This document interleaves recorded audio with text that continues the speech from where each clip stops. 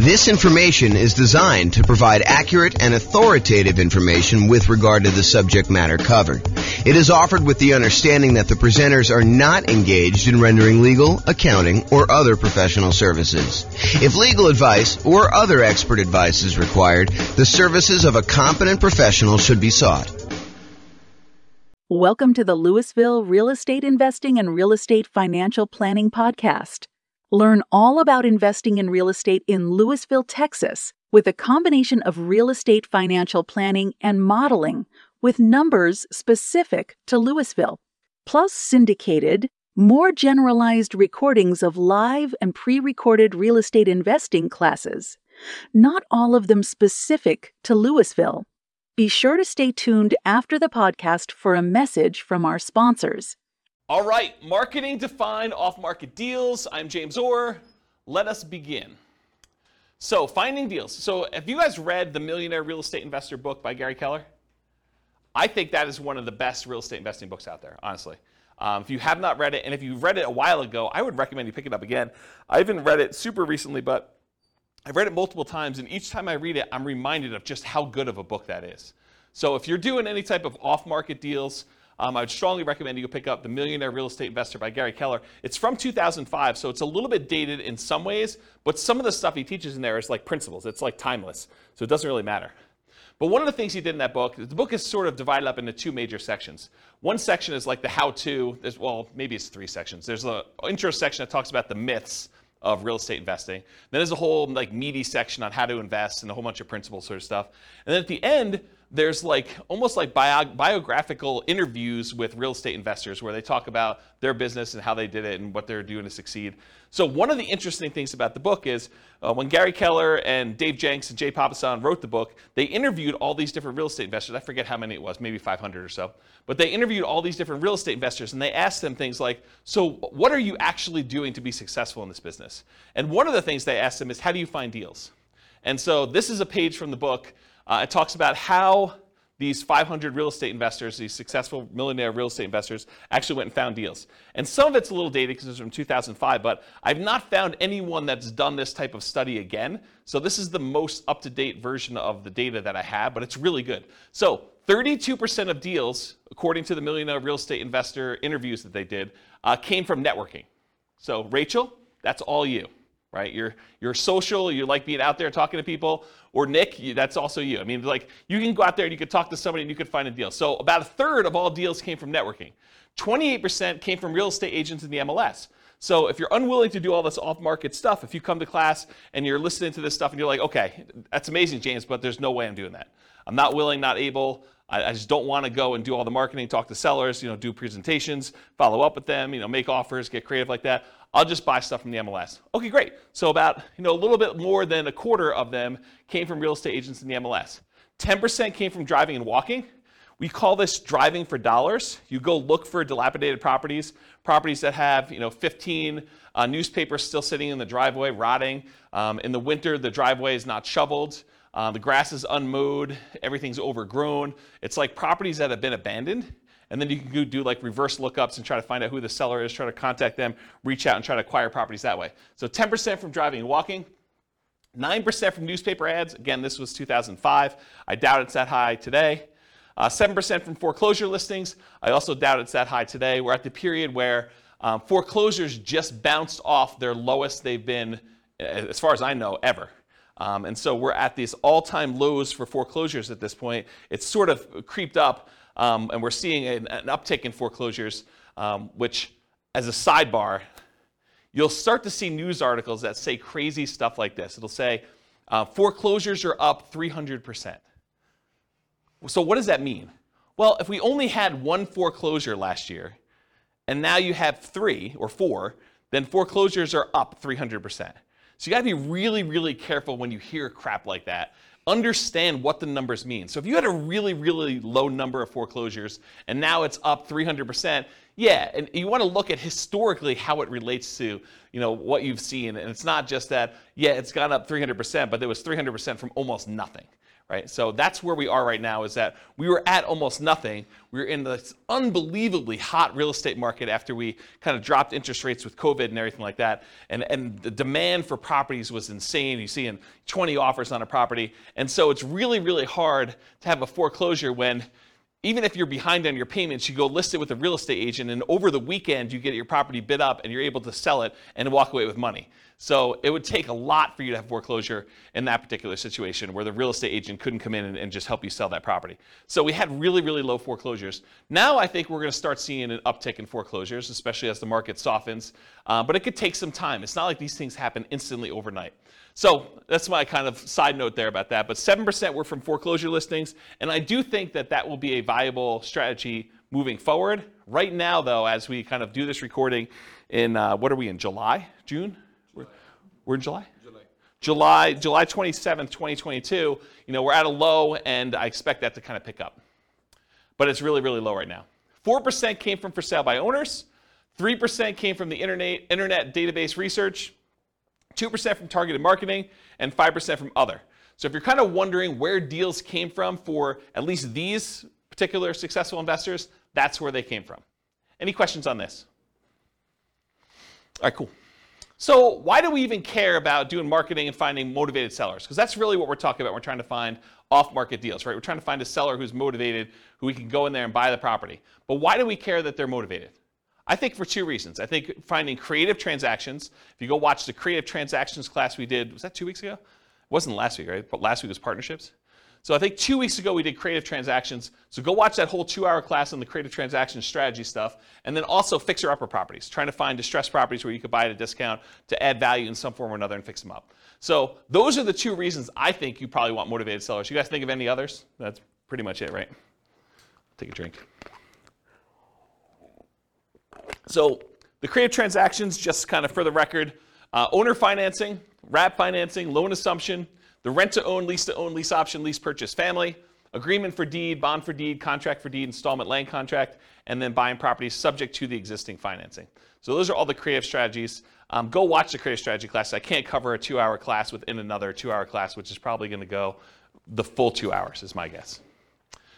All right, so when I like to think about this real estate entrepreneurship model of going out there and finding deals and doing the business of being a real estate investor, marketing to find properties, doing all this stuff, I think of it as a whole process and system that we have. And so I've taught classes in the past. I'm not going to do it anytime soon, but this is my visual of the whole business model. There's everything from your kind of goals and affirmations and stuff to the daily marketing checklist, which where we are right now is this seller's process of doing marketing to find sellers, but there's also marketing to find buyers and renters and private lenders.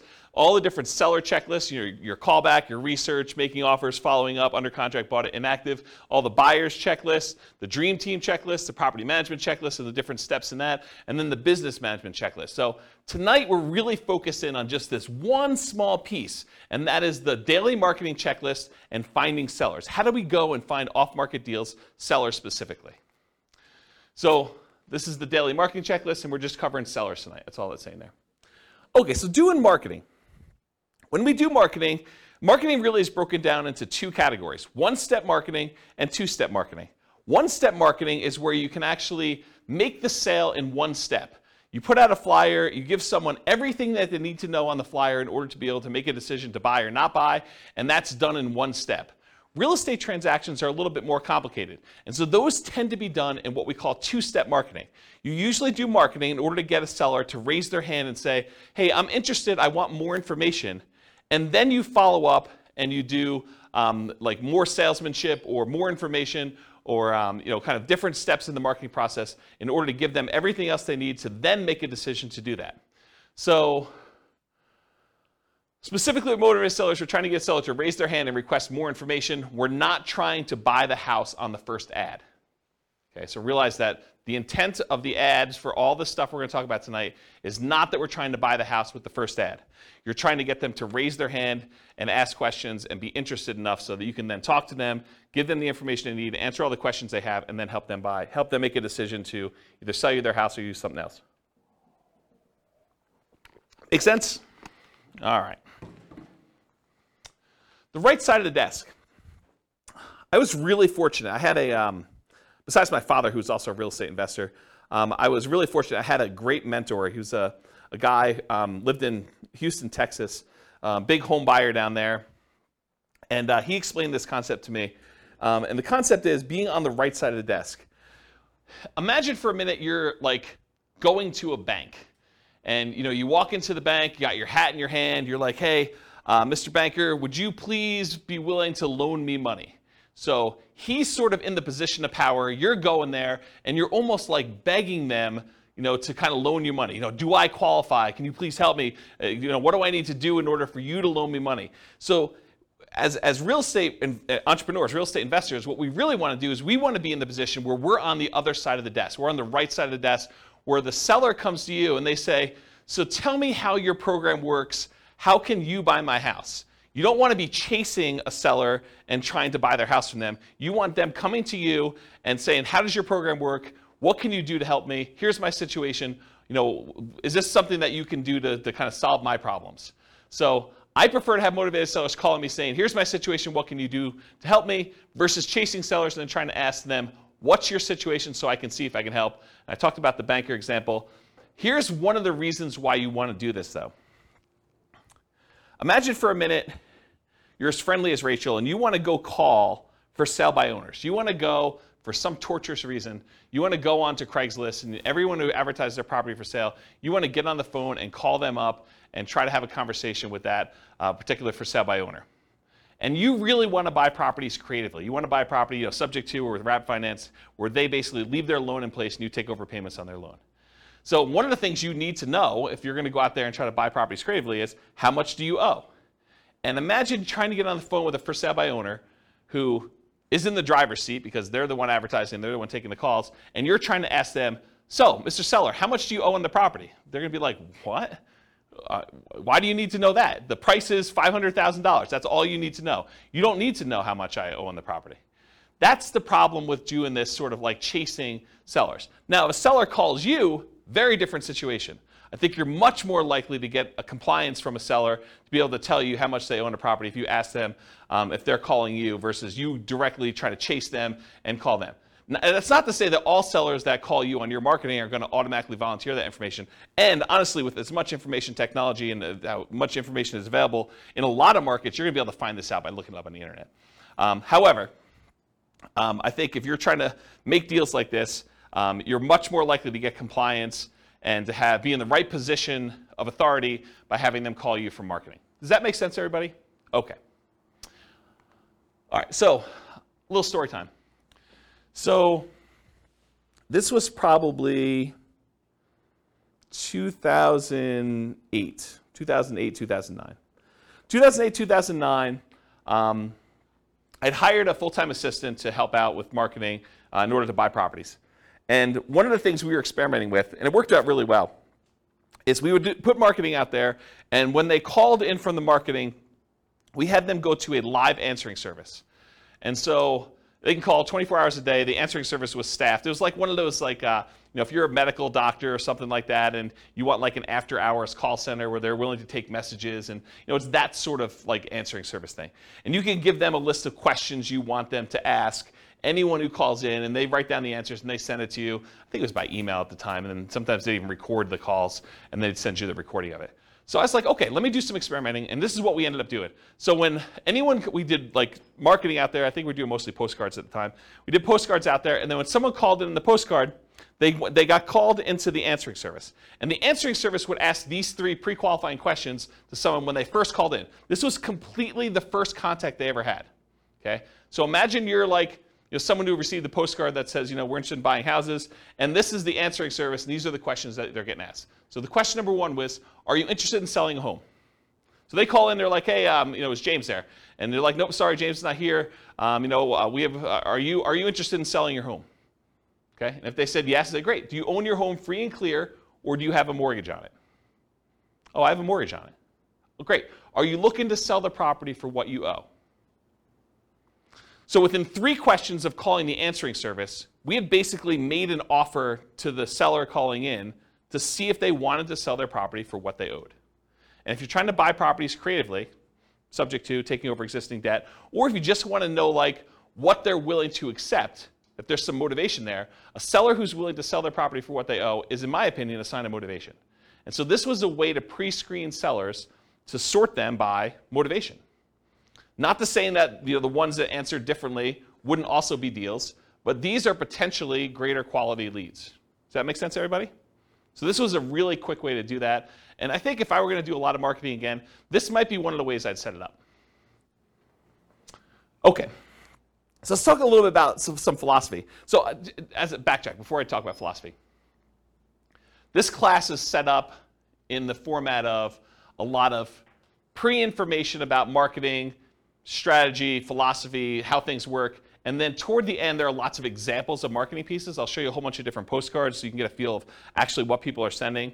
I'll give you some examples of door-to-door flyers type stuff, Post-it notes. I think I have some bandit sign examples in here. So you'll get a feel of some different marketing stuff in here. But first, before we get there, I'm going to set up a whole bunch of baseline stuff that I think you would benefit from knowing before we get to the examples. Okay, so this I'll outwork you mentality. Here's a quote here. It says, "Demand more from yourself than anyone else could ever expect." I think it's one of the basketball players. Anyone know what the basketball player was that said that? I should probably go look it up. But it was one of the basketball players. I think that he basically said, I'll demand more from yourself than anyone else could ever expect. And I think if you're going to be in this business, that's what you want. You want that massive amount of hustle where you're willing to do what it takes in order to get motivated sellers calling, doing all the stuff you need to do, returning phone calls, going out there doing your seller appointments. But I think that's an important mentality to have. I think you should develop multiple streams of motivated sellers. Don't just pick the cheapest one. Because I think what happens, and this has happened to me in multiple businesses, because I didn't learn the lesson the first time or the second time, but you don't want to go and just do one type of marketing and rely on that one type of marketing in order to bring you deals. I think you want to have a set of different strategies that all bring you deals. That way, if one of the marketing systems dries up and goes away or becomes illegal or just doesn't work anymore, is not as effective, is not cost effective anymore, then you have these other 2 or 3 to kind of rely on in order to do stuff. In my opinion, the most dangerous number in business is 1. I'll tell you the story of 782 in a second, but I'll tell you how I learned this lesson. So, I'm trying to think of how far back I need to go to tell you this. So back when I was doing real estate investing, I started off, this is probably also 2007, 2008, maybe even 2009. Somewhere in there, I was doing ads on Craigslist, and in my local marketplace, I could put up an ad on Craigslist, and if I renewed that ad every 3 days or so, I could expect to get a certain response rate. And I figured out to myself, hey, look, if I'm getting whatever it is, 1 or 2 calls a week by putting up this one single ad on Craigslist from sellers, then I could expect to do X amount of business. And I was like, but I really want to do Y amount of business, a lot more than what X was. So how can I go increase how many leads I'm getting from these sellers? And so I thought to myself, well, I could go post up twice as many ads, but you're already on there. You're kind of like fishing in the pond already. Maybe you put 2 fishing lines out, and maybe it works better. But I did some testing, and it didn't really work out the way I thought it was. I would get really good response on one, but if I did more than one, it just seemed like I was spamming Craigslist and doing it more than once. However, I could say, hey, look, I'm doing this here in Fort Collins. Couldn't I go and expand into Denver and put up an ad and actually do ads in order to find sellers in Denver? And the answer was yes. So I could go do Fort Collins and I could do Denver. I was like, well, if I'm going to do Fort Collins and Denver, why don't I go and do Colorado Springs as well? So if I do 1 in Fort Collins and maybe I'm getting 2 calls a week in Denver because the population is a little bit bigger. Maybe I'm getting another 1 in Colorado Springs, or another 1 if I go to Pueblo. And I'm like, well, why am I just limiting myself to doing this in Colorado? Why don't I go and do an ad in Miami or something like that? And so I was doing all these different ads in all these different cities. And this is how we actually ended up doing the largest wholesaling company in the US. We were in 280 markets doing this wholesaling stuff. Is we were getting deals in all these markets and then marketing them and kind of selling contracts or in some ways monetizing them. And so the challenge with this particular model was I was getting really low cost leads by doing this type of marketing. The challenge was eventually Craigslist didn't like it, right? Craigslist did not like the idea of us posting ads in all these different cities, and it was really a problem. But I was relying on one source of leads. if I had been doing Craigslist and direct mail and some voice broadcasts or whatever else, like all these different strategies we're going to talk about tonight, if I could have done all those, I could have been much more successful if Craigslist had shut down. But by Craigslist shutting down, we really had to push in order to keep doing it and get very creative in how we were going to solve this problem, when in fact I probably should have just gone and did some slightly different marketing in order to make it work. Does that make sense as to why I'm telling you the story about, don't just stick with one model because it's problematic for your business? Okay. So the story is 72. I'm going to kind of butcher this story. It's from Dan Kennedy, who's a famous marketing guy, not specific to real estate, but he's a famous marketing guy. And he tells this story about a dentist. And the dentist goes to a brand new town. He's never lived there before. He goes to town. He sets up a brand new dental office, and he crushes it. He's able to start this business. He operates it for a year or two, and then he ends up selling the business, packing up, moving to another town, and doing the same thing over and over again. And eventually, the dentists in the town that he kind of went to were like, hey, how is it possible that you're able to come to town and generate so much business and, really show us up by doing all this marketing, stuff like that? And the dentist says, well, I don't know one way to get 72 new patients every month, but I do know 72 ways to get one new patient every month, and I do all 72. And I think that's more the philosophy you want to have in real estate investing. You don't want to say, I've got one way to generate all the leads I want to have. You want to have several different ways to do it and kind of do one here, one here, one here, and just make sure that your costs are acceptable for all the different ones you're doing. You may have some ones that are really low cost, but maybe they're not quite as effective. You don't get the deal flow you need from that. Maybe one that you could scale up as much as you want, but it's more expensive, but it's still reasonable enough for you to keep doing it. And so maybe you do another deal or two per month from that, and then you do another deal, do another third one or fourth one, and you do as many different marketing strategies as you can in order to get the deal flow that you want. Does that make sense? Okay. All right, so how much to spend on a marketing test? There's lots of exceptions to what I'm about to tell you, but here's how I think about it. If you're trying a new marketing method, how do you know if it's successful? How much should you spend to find out if that marketing method works? You spend the amount of money it would typically cost you to acquire a deal, and you see if you acquire a deal. So if you say to yourself, look, I'm willing to spend $4,000, $2,000, $5,000, whatever it is for you, in order to acquire a deal that meets my investment criteria, and I'm going to go test a new marketing method, I need to spend that much money, whatever is acceptable for me from other marketing things that I know are working, that I'm finding deals with, in order to see if that generates deals for the same cost or better. I think that's a really good just rule of thumb for you to get there. So if it costs you $5,000 to do it, and now you're going to do a sponsorship ad on the newspaper, the newsletter thing for, a certain neighborhood or something like that, and it costs them, $500 a month in order to do this thing on the monthly newsletter, well, then realize you got to do it for 10 months to see if it's effective. You can't do it for 1 month and say, this didn't work. Or you can't do it, and if you get a deal the first month, you can't say, this did work, right? You got to look at it over a period of time and see that if it's consistently performing for you. And ideally, you don't look at your cheapest method. You don't compare a new test you're doing to the least expensive way you can acquire a deal. You could argue that you probably should do your most expensive, acceptable one, right? The one that you're saying, okay, I don't like paying this much, but I'm willing to pay this much to test this new marketing thing and see how it performs over time. And if you're going to do free stuff, if you're going to do, calling for sale by owner or, door knocking or things of that nature, make sure you put a value on your time. Don't just say it cost me, $27 in gas, but not count that it, took you 40 hours of time to do that. You got to put a reasonable cost on your time to see if this is effective. All right, any questions on how much to spend on a marketing test? Cool.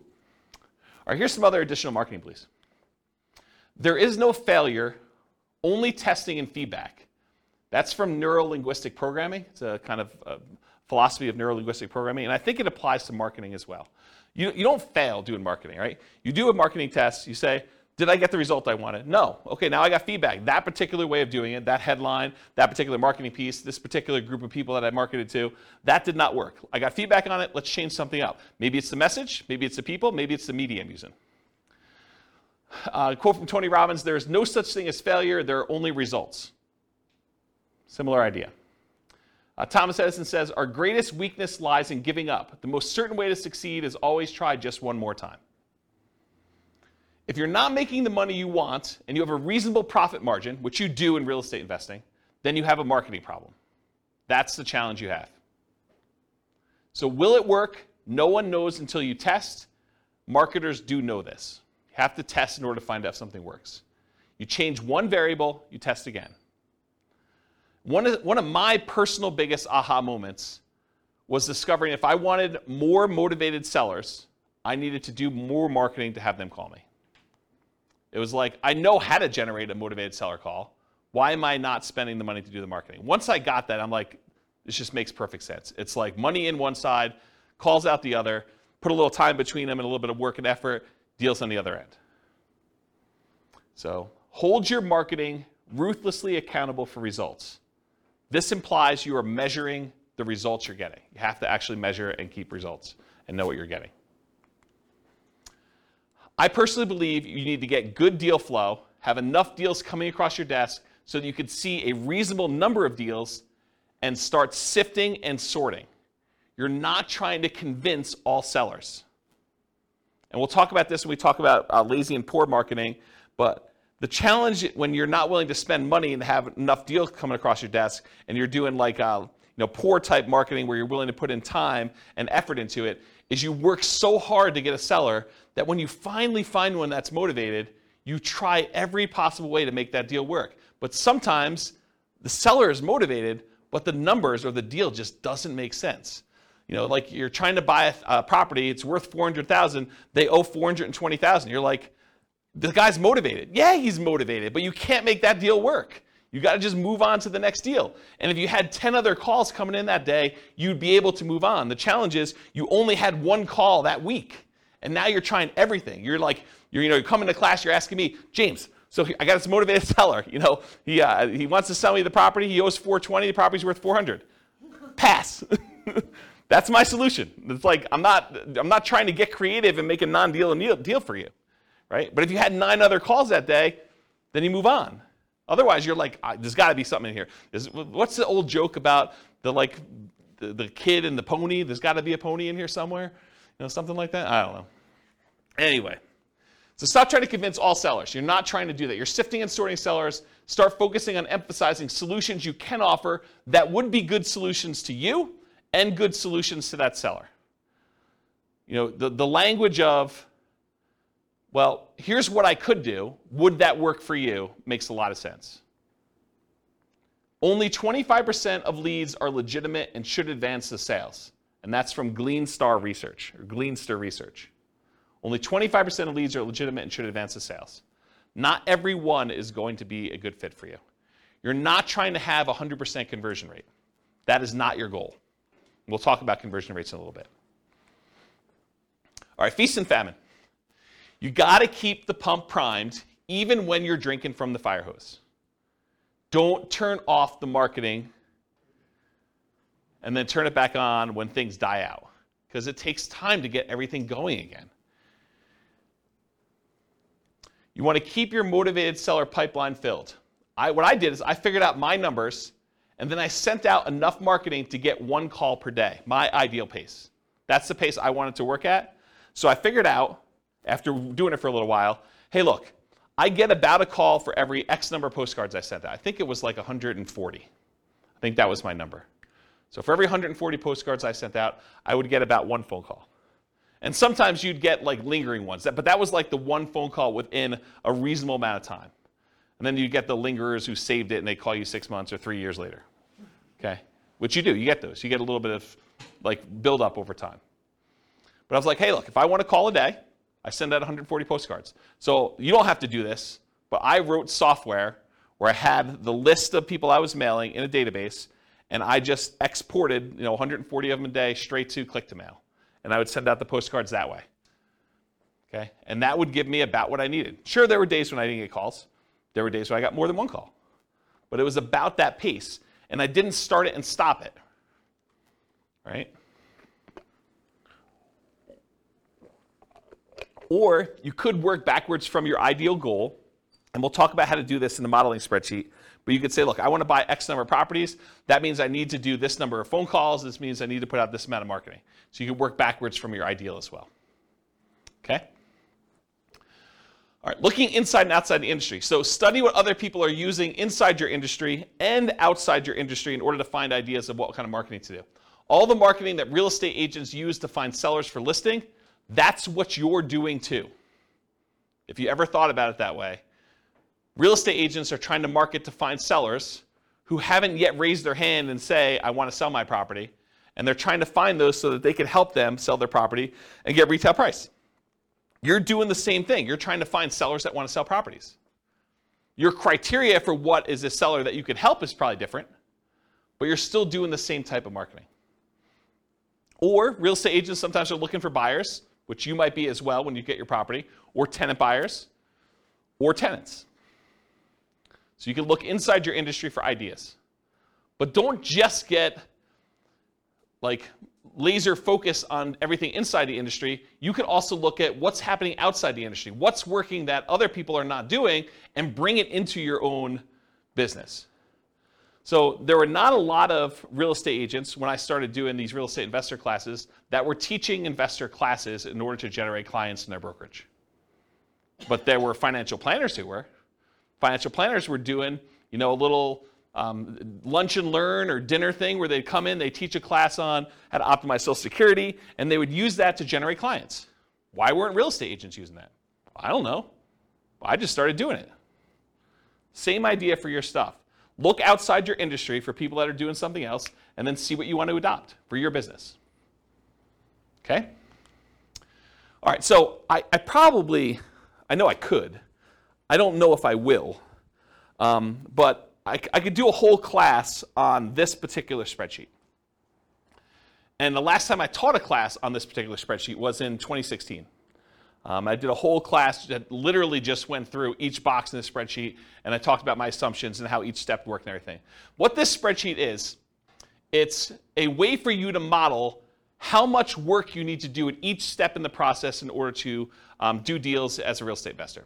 So each block is a discrete step, and each block tells how much time you spent there, how much money you spent there, how much money you made there, and it kind of walks you through what happened in this block, and then each block between the blocks tells you what your conversion rate is. So for example, this first block is sending out postcards. If I send out 10,000 postcards and I get a conversion rate of 0.4%, so 0.4% of the postcards that get sent out become a call into me. So now it tells me how many calls I have here, how much time I spent on that call, how much money I spent on that call, because I send out a little credibility package to each person that calls in. Then I know how many calls I get that convert to a presentation where I go meet with a seller, and I can see the conversion rate from that. And then of the presentations I do to sellers, how much it costs me, how much time I spent doing all that, how much it costs, what the conversion rate is to sellers that go under contract. And then of the ones that go under contract, how many of them did I actually close on and buy? And then of the ones that I close on and buy, how many tenant buyer or tenant calls do I take? And then how many tenants do I meet at the property? And then how many applications and negotiating of leases do I do? How many signed leases do I do in managing the property? How many closings do I have for them when they finally buy the property? And then what the sale to the tenant buyer looks like at the end, and how much money was made and how much time was made. And then at the end, I sum up all of the time it took for every one of these steps, and how much money was spent in each one of these steps, and then how much money was made from all of these steps. And I could tell you what my dollar per hour was, and what my conversion rate was, and how many houses I sold. So now I can go back in here, once I know all my conversions and I got my costs and times and everything, I can come in here and say, okay, instead of sending 10,000 postcards, what if I sent 5,000? And it trickles all the way through and tells me, okay, now you're going to get this many calls and this many tenant buyers and so on. And then it'll tell you here at the end, you're going to do one deal and it's going to be this amount of money, or 2 deals, or whatever it is for you. And you get to look at all. Then I added a whole bunch of additional things, because every once in a while you'll do a seller presentation and you're not going to buy it yourself, you're going to wholesale it. Or you're going to list it if you're a real estate agent, because you're going to do that too. Or you're going to do something else from the tenant buyers that call in. You're going to help them buy a house if you have a real estate license. Or you're going to help them buy a wholesale deal, like wholesale retail. And so you can look at things that happen in parallel. So of the marketing that goes in, sometimes those get split off and you're doing additional things. You get a certain number of wholesale deals or listed properties, or other tenants that you're going to help buy a property, tenants that you call in originally and you can help them buy a property, and you can look at all the dollars, and then you can sum up the whole thing and find out, for this amount of spend on my marketing, how much should I make total from all of these different things, and how much time did I spend, and what's my dollar per hour? And then you can see which ones are most profitable, which ones are least profitable, and so on. So if you know, I want to do one deal here, and all these are other 0, right? You can say, I'm not doing any of these ones, but I want to do one deal here. You can toggle all of the numbers on the front end to find out how much you do need to spend to do that deal in whatever time period you're doing. Does that make sense? So that's the short version of the 2-hour class I teach on that particular thing. And you can download this spreadsheet. I'll put a link to it in the show notes. Okay. Any questions on this? Is that helpful, though, the idea? Wamsi, yes. So my question is, so this is just for one marketing strategy when you like post postcards, right? So this can be like duplicated to multiple strategies, right? Yes, Wamsi. So the question was, in the one that I'm showing on the board, it is for one marketing strategy, postcards. You could do postcards and add another box for door-to-door flyers or for doing pay-per-click ads or doing search engine optimization. But you need to figure out what the equivalent time and money spent is and like all that is. And then you could have them all go up and add into this field initial calls. Or you could do a different one, because if your conversions are different for different types of lead sources, you may want to have certain parallel steps, and then eventually they all merge together into something and kind of expand out. So yes, you could do it that way. For this one, I simplified it. It's only doing postcards. Got it. Yep, good question. Any other questions? Cool. Is this helpful? Crazy stuff? Yeah. Okay, target profit. So it can vary depending on your market, but in general, I'm going to pull out a number and say $25,000 per deal, or 10% of purchase price to adjust for higher, lower price houses. Now you could decide, hey, my profit margin is $50K and my houses are really cheap, or you could say, hey, look, in my market, it's really, really hard to get a deal, period. I'd be happy with $15,000 or $10,000 or whatever. And then you could also say, look, I want $20,000 base plus $10,000, $15,000, $20,000 for each year that I hold the deal. Because you may decide, hey, look, I want to make $20,000 up front when I buy this, but in addition to that, if I'm going to hold this property for 2 or 3 or 4 years with a tenant buyer in there, I want to make extra profit per year. And you figure out what your numbers are for you making sense, and then you do that for that. And then I think, again, this varies a lot, especially with inflation type marketing you're doing, but to spend $2,500 in marketing to net $25,000 seems like a reasonable ratio to me. Okay? That's a 10-to-1 profit to marketing ratio. For every $2,500 you spend, plus some labor, because there's definitely time involved, as I talked about in the last spreadsheet, plus some labor. So for every $2,500 you spend, you make $25,000 on the deal on the back end. For every $100 you spend in marketing, make $1,000 is another way to think about it. In a more normal market, maybe your numbers go up to 20-to-1. So $2,000 for every $100 you spend. And in really, really hot markets, it might be worse than that, right? You may have to spend more money in order to get a deal and still only make the $25,000. Okay? Any questions? All right, so goal. So if you want to do 20 leads a month, budget about $2,500 a month or whatever your marketing dictates that you do. You buy one house per month. If your goal is 40 to 60 leads a month, you budget $5,000 to $7,500 a month. You buy 2 to 3 houses per month. Now realize inflation, how hot or cold the market is, market temperament, may force these numbers up. Okay? Occasionally, someone will come to class and they'll be like, James, $2,500. I wanted to do nothing down deals. $2,500, that seems like a lot of money to do a deal. Well, if you were going to go buy a regular property and do a regular loan, just to get the loan, the cost to do a loan could be $2,500. Not including anything else. I mean, you're probably still doing a lot of these costs if you do it, but you're going to have like inspection stuff if you're going to do inspections on a property. You may have an appraisal done. May not have an appraisal done if you're just doing something creatively, but to do that. What's an appraisal run these days? $800, $900, somewhere in there? Just to do that, right? So $2,500 seems like a deal. Any questions on this? All right, motivated sellers for lazy and poor folks. So lazy methods are more time than money. You have more time than you have money. I'm sorry, lazy method. I was like, that doesn't make sense to me. Lazy methods are more money than time. I was like, yeah, that doesn't make sense.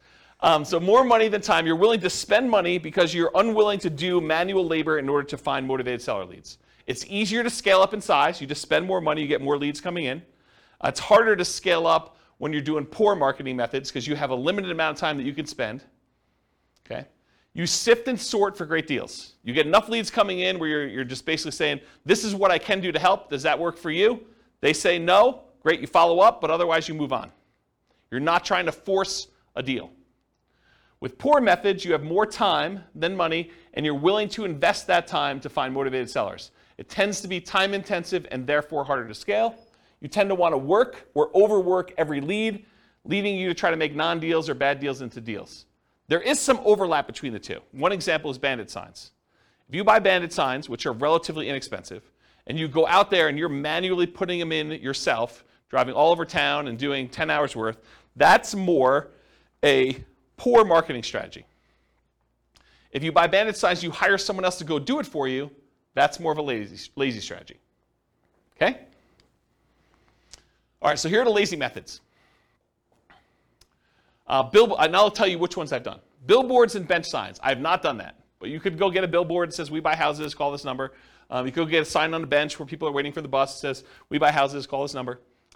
Car signs, I've not personally done this. I know a bunch of clients that have. But you basically get one of those magnetic stickers or one of the car wraps that basically says, we buy houses, call this number, we'll buy your house. We'll take over payments, whatever you're doing for your thing. We'll talk about marketing headlines here in a little bit. I've not personally done car signs, though. Direct mail, done a ton of direct mail. You can do postcards, you could do handwritten letters, you could do regular letters, you could do oversized postcards, you could do saturated mailings, geographic saturated mailings to entire postal areas. You could do targeted mailings to foreclosure properties. You could do ones to recently divorced people, bankruptcy, probate. There's all sorts of things we're going to talk about here toward the end. Websites, pay-per-click. I think I did some experimentation with pay-per-click early on, but I haven't done much with it. But you can do you could go onto Google AdWords, and you could pay Google to come up when someone searches for, sell my house fast in whatever your marketplace is. Voice blast and text blast, so you can actually hire a service, upload a bunch of telephone numbers for property owners in your area, and basically say, I'm interested in buying, or I'm interested in buying your house. And do that. You could do it either via text or you could do it via voice broadcast. I never did text. I did a bunch of voice broadcasts for a period of time. So we would do voice broadcast messages to answer machines and live answers. So we had two different messages. And then if people were interested in selling their house, they'd either leave a message or contact us back, call us back on a number. Newspaper advertising. I did a ton of newspaper advertising. It's actually one of the more effective ways in some cases.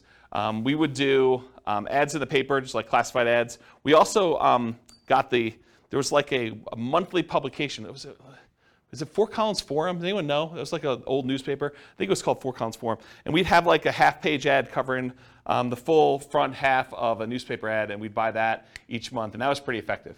But it's harder to do newspaper these days. Radio and television ads. So I didn't actually do this, but my friend Brent, who I told you about in Texas, he actually, at one point, before he actually died really tragically, a long time ago, about a decade ago. But he actually acquired the rights to WeBuyHomes.com. I don't think he had WeBuyHouses.com. I think he had WeBuyHomes. And then he had 1-800-WeBuyHomes and 1-800-WeBuyHouses, which is the same phone number because it stops at like HO. So it basically had the telephone number and that. And what he was doing is he was licensing out the rights to different marketplaces to do that. And he had a professional video done and professional radio spots done. And you could run these. You don't have to do any customization because it's the same number. But you basically run that ad in your local marketplace, and then the number calls through. And based on your location from where you're calling, the telephone rings into your office or wherever you want it to go. You basically had them direct where you want it to go. And so he did a bunch of television stuff. I didn't personally do it. But that's one of the things he was doing. So you could do radio and television ads. You can also do Yellow Pages. Yellow Pages are mostly defunct now because of the internet. But there were some interesting lessons to learn from things that people would do in the Yellow Pages. Instead of just advertising in like the real estate services section, some people would advertise in the money to loan section.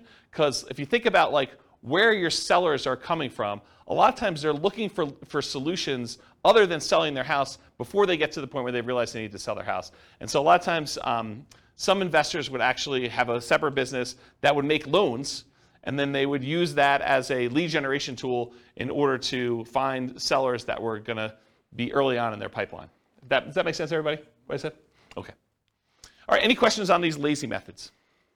We're going to go into some detail here. Yeah, Ben. So you said for the direct mail, you can mail to foreclosure houses and people who got divorced recently.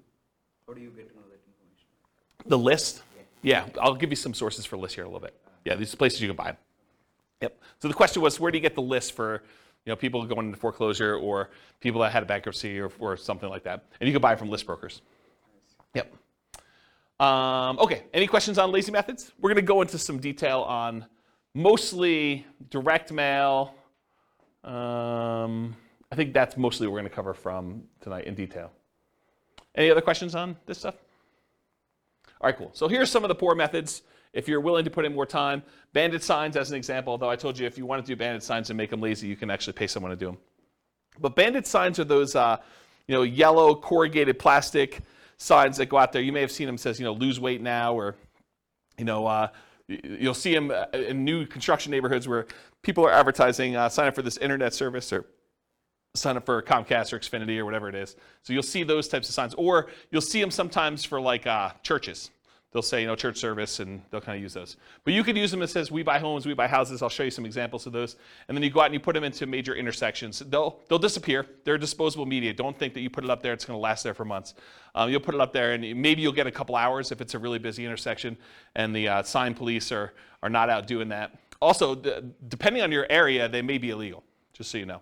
And you may get a call from, the police or code enforcement or something like that telling you you can't put your signs up anymore. We're going to charge you X number of dollars per one you do. Please go take them down or whatever they'll tell you. So realize in some markets it's really hard to do or hard to keep those up. But otherwise they'll disappear. Realize that you're spending the $10 or whatever it costs these days in order to get the sign plus the labor to go put them up there for a certain amount of limited exposure for whatever time period you have them up. Business cards, I'll show you an example of a business card with a little twist on it here in a little bit. But if you want to see good examples of other real estate investors with their business cards, go to investor meetings and ask them to see their card. Go talk to other investors and ask them if you can have a copy of their card and see what they're using. And there's lots of variations to these. There's some gimmicky ones. There's some like really straight up business ones. There's some more like mom and pop-ish sort of ones. So everyone has their own little variation flavor on how they do their business. Contacting for sale by owners, this is Rachel's special.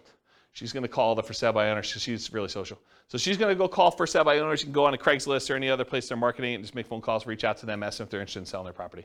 If you're interested in this strategy, there's a decent book. Wendy Patton put out a book. This is probably a 15-year-old book at this point.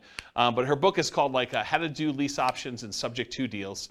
And she talks about a strategy of calling for sale by owners and trying to get them to lease option the property to her or buy the property subject to. And in the softer market, I think it would work great.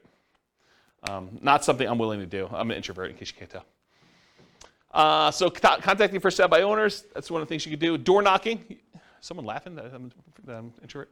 You can go door knocking. So you can go door to door and actually try to buy houses that way. Anything interested in there? Door to door flyers. We'll talk about some examples of those. I'll tell you a story about this.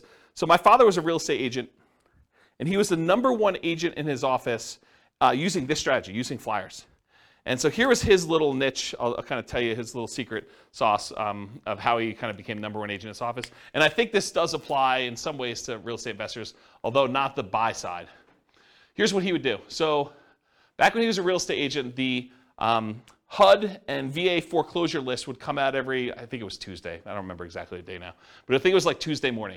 And so what he would do is he would get up at like 4 o'clock in the morning and go down to like a really open, like early coffee shop and get a copy of the latest newspaper with the latest HUD and VA list of properties that were coming out. And as a real estate agent, anyone could market the government's HUD foreclosure and VA foreclosure list. So you can go, any real estate agent with a license could go and market these. So what he would do is at 4 in the morning, with his coffee and his paper in hand, so he would drive around to the new list. Maybe there were 10 properties or 20 properties on there, I don't know, depending on the week. So you'd go look at the properties, see like, oh, this one looks interesting, and this one looks interesting, this one looks interesting. And he'd pick, half a dozen properties or a dozen properties, and then he'd go back to our home office, and he had a copy machine there. And he would he'd hand write out a flyer. He had a flyer template, had like 2 little bald eagle, like U.S. official-looking, symbol-looking things in the corner and said, HUD foreclosure, VA foreclosure, if you're interested in buying this property in your neighborhood at, and have fill in the blanks, 1, 2, 3, 4 Main Street. It requires X dollars down, and with X dollars down, your payment would be X per month with, your whatever this interest rate assumption was and all this other stuff. So he basically had this like little one-page flyer. And he printed up 150, 250 flyers, whatever it was, that would kind of saturate the area around that particular property. And then as a teenager, I would go deliver flyers all day. And so I'd go out and walk the 200 nearest houses to that particular property with that particular flyer. And on the back, he had all 6 or 7 different properties with just a summary of them in case you're interested in any other ones. And he would just put out 200 flyers or so per property, 10 properties or so a week, somewhere around there.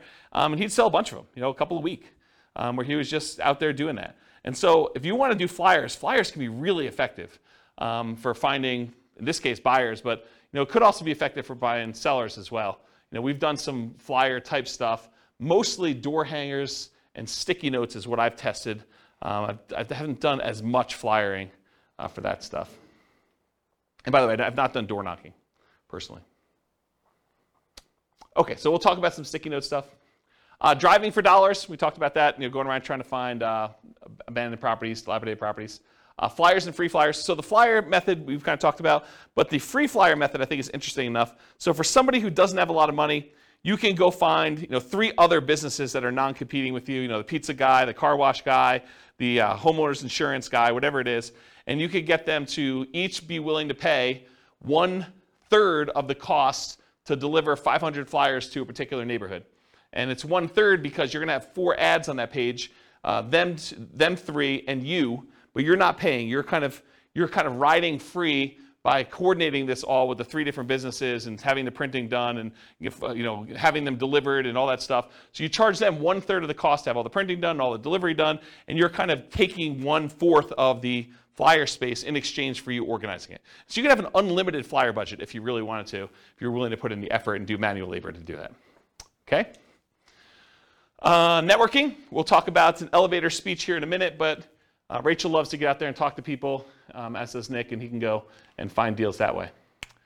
Real estate agents, that's another way to find deals that doesn't require a lot of money. Posting ads, if you're going to willing to go on like these websites like Craigslist or places like that, you can put some ads up there. Promotional clothing, the We Buy Houses t-shirts and We Buy Houses, sponsoring the baseball team and stuff like that. You can also find real estate wholesalers and bird dogs who are willing to go out there and find deals, and then they'll sell them to you for a fee. So realize you can go do that. And then websites, you can do search engine optimization so that your website comes up for people searching for Sell My Home Fast or We Buy Houses in whatever market you are, so that your website comes up for that. Or you can do content marketing, write articles that are solving the problems of the sellers that are trying to solve their problem. I can't afford my payments anymore. What can I do? How can I borrow money to stay in my home? And you write solutions to those problems. And if that solution doesn't work for them, they may want to have you out there to buy their house by having a little ad on there. Or doing social media. Okay. Any questions on poor methods? Have you seen any numbers on anything social media related on conversion rates and how well it's done next to some of the other? No, I haven't seen actual numbers on the conversion rates for social media. My guess is that they're really low because I know the stuff for real estate agents. I mean, in general, if it doesn't take much time and effort to do, it's usually not that effective, right? So that's been my experience. All right, any other questions? Cool. 3 M's marketing. So whenever you think about marketing, there's really 3 M's to do this. This is Dan Kennedy stuff. The market, who are you marketing to? The message, what are you saying to them? And media, how are you getting your message to your market? So we're going to look at each one of these in detail. So the market, who is your ideal market? If you're wanting to get owner financing, you got to be marketing to properties that don't have mortgages, something that's free and clear. About 1/3 of the entire real estate market is owned free and clear. They do not have a loan in their property at all, and that's according to the U.S. Census data. If you want to go buy a property from somebody who may not be in touch with what's happening in your marketplace or may have inherited a property, you can focus on out-of-the-area owners or absentee owners. You can go look up a list of property owners where the tax bill is being sent to an address other than the property address. And there's variations on this absentee owner list. There's ones where the owner's address is just another address inside the city, or the owner's address is in another town, sort of somewhat local, or the owner's address is in another county or another state or out of the country. So you could pick whatever list you want to focus on in order to find sellers that are whatever distance from the property that you want. Let's see here. Distressed sellers, so find lists of people that are in foreclosure or pre-foreclosure, or that recently got a divorce or a job transfer or had some other type of loss, like a fire in the property or something like that. So some other thing that is distressing the seller, and you can find some of those lists. Some of them are harder to find. Job transfer is probably really hard to find. A lot of the other ones you can probably find pretty easily. House characteristics, maybe you only want to buy duplexes or triplexes or fourplexes. You can kind of narrow your list down and market only to those things. You only want to buy 4-bedroom properties, or properties that have at least 2 bathrooms, or properties that have oversized garages, or properties that are horse properties, or properties that you can bulldoze the property down and do some type of development on it, or you could do things based on lot size. You don't want to have too big of a lot, or maybe you really do want to have big lots. Whatever it is that you want to do in order to do characteristics of the property, you can kind of market to that particular list. And then anything other than that, bankruptcy, divorce, whether they're people who recently got married, probate, or assisted living, you can kind of focus in on whatever niche you're trying to serve. Any questions on market? All right, this picture is from the Millionaire Real Estate Investor book by Gary Keller. And in this, he basically determined which part of the real estate market was ideal for real estate investors. And so there's 4 different characteristics he's measuring here. How well they cash flow, how much hassle they have, how much appreciation they typically have, and how liquid they are, how easy are they to get in and out of. And he talks about low-end properties, average properties, and high-end properties. And then he shows you, on a scale of cash flow, whether it's low or high or medium, hassle, low, high, or medium, appreciation, low, high, or medium, and liquidity, low, high, medium. So for example, liquidity, low-end properties have low liquidity. Okay? Then it goes up, and for the average property, they have relatively high liquidity. It's easy to buy and sell them. And then as they get more expensive, they also have low liquidity. As for appreciation, properties on the low end tend not to appreciate as fast as properties in the average, and properties on the high end are about medium. Okay?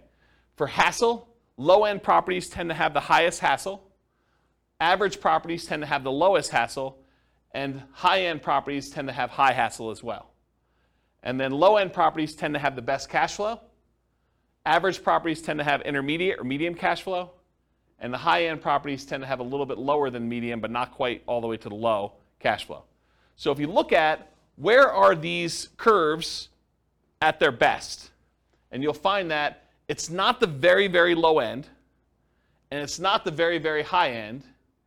The great deals tend to be at like the quartile, about the 25th percentile of the marketplace, and good deals tend to be in this kind of like median section around the 50th percentile.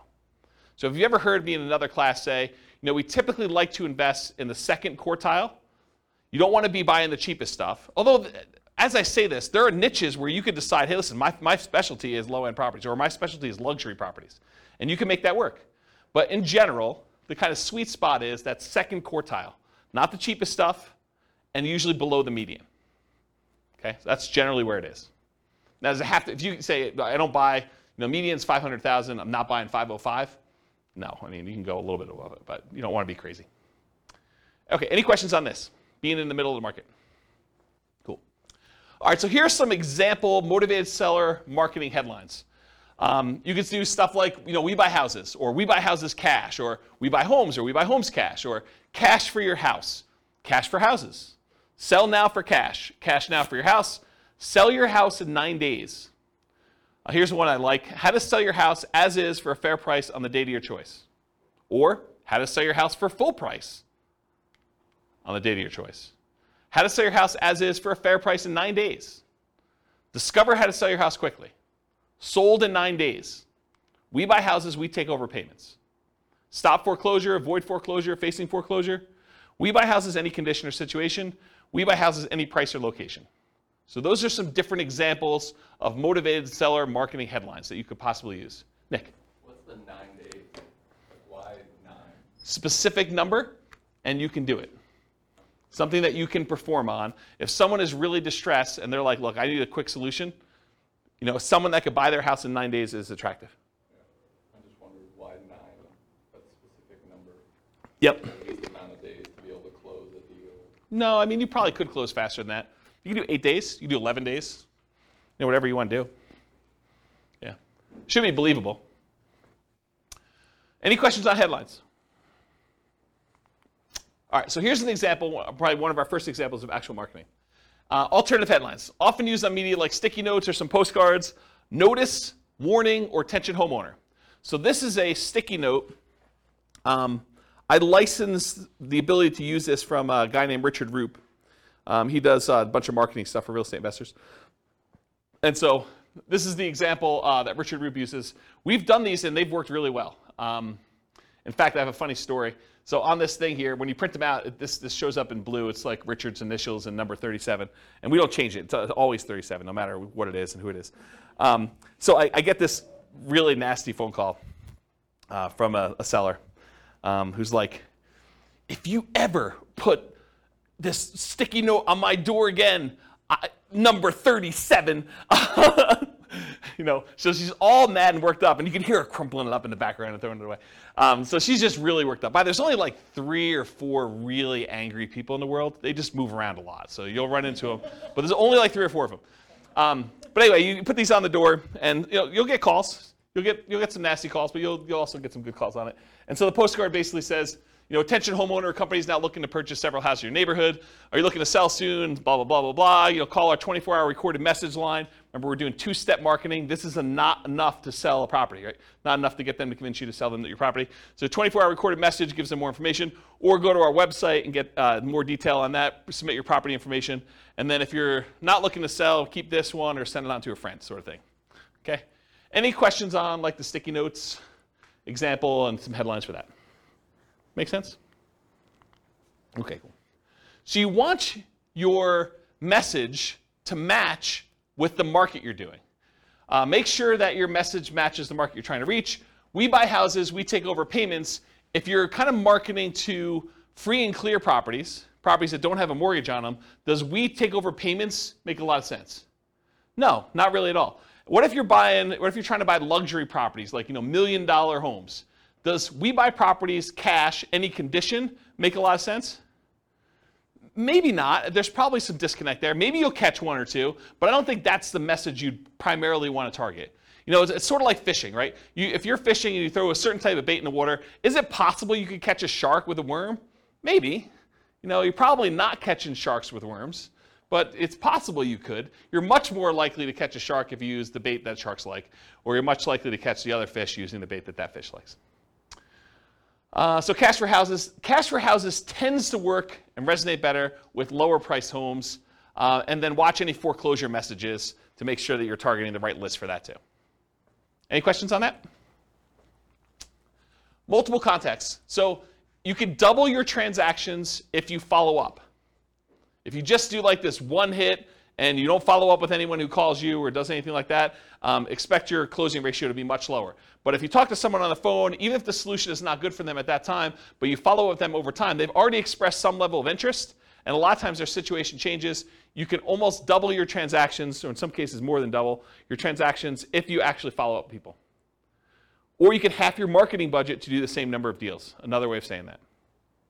So repeat hits and repeat marketing, repeat mail to your mailing list, repost banded signs, renew ads. Part of the credibility you build up is when they see your ad all the time, right?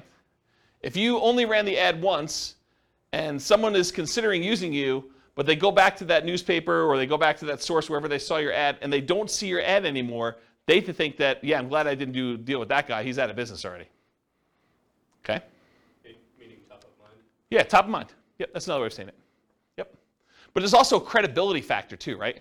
Like if you just disappear, they don't know if you're still around. Offer made follow-up. Does everyone accept your offer? For every offer you make, does everyone accept it? Absolutely not. Nope. So send a thank you note immediately.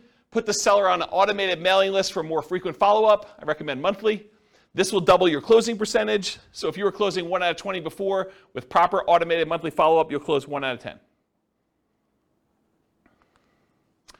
Credibility packet and testimonials include a benefit-laden information about how you help sellers, plus testimonials. Often you'll mail this out as soon as the motivated seller calls, and we have their mailing address, and then bring a copy with you when you meet the seller for the first time, and give them a copy even if you sent them one in the mail, and say, here's some propaganda about me in case you haven't seen it. I'll put a link in the show notes to my credibility packet so you can see it. And if you don't have testimonials, if you're just getting started, get regular testimonials from your pastor or some people that you've helped out in another business, or anything people can say nice things about you. The better, more specific to real estate is, the better. But if you don't have it, work with what you have.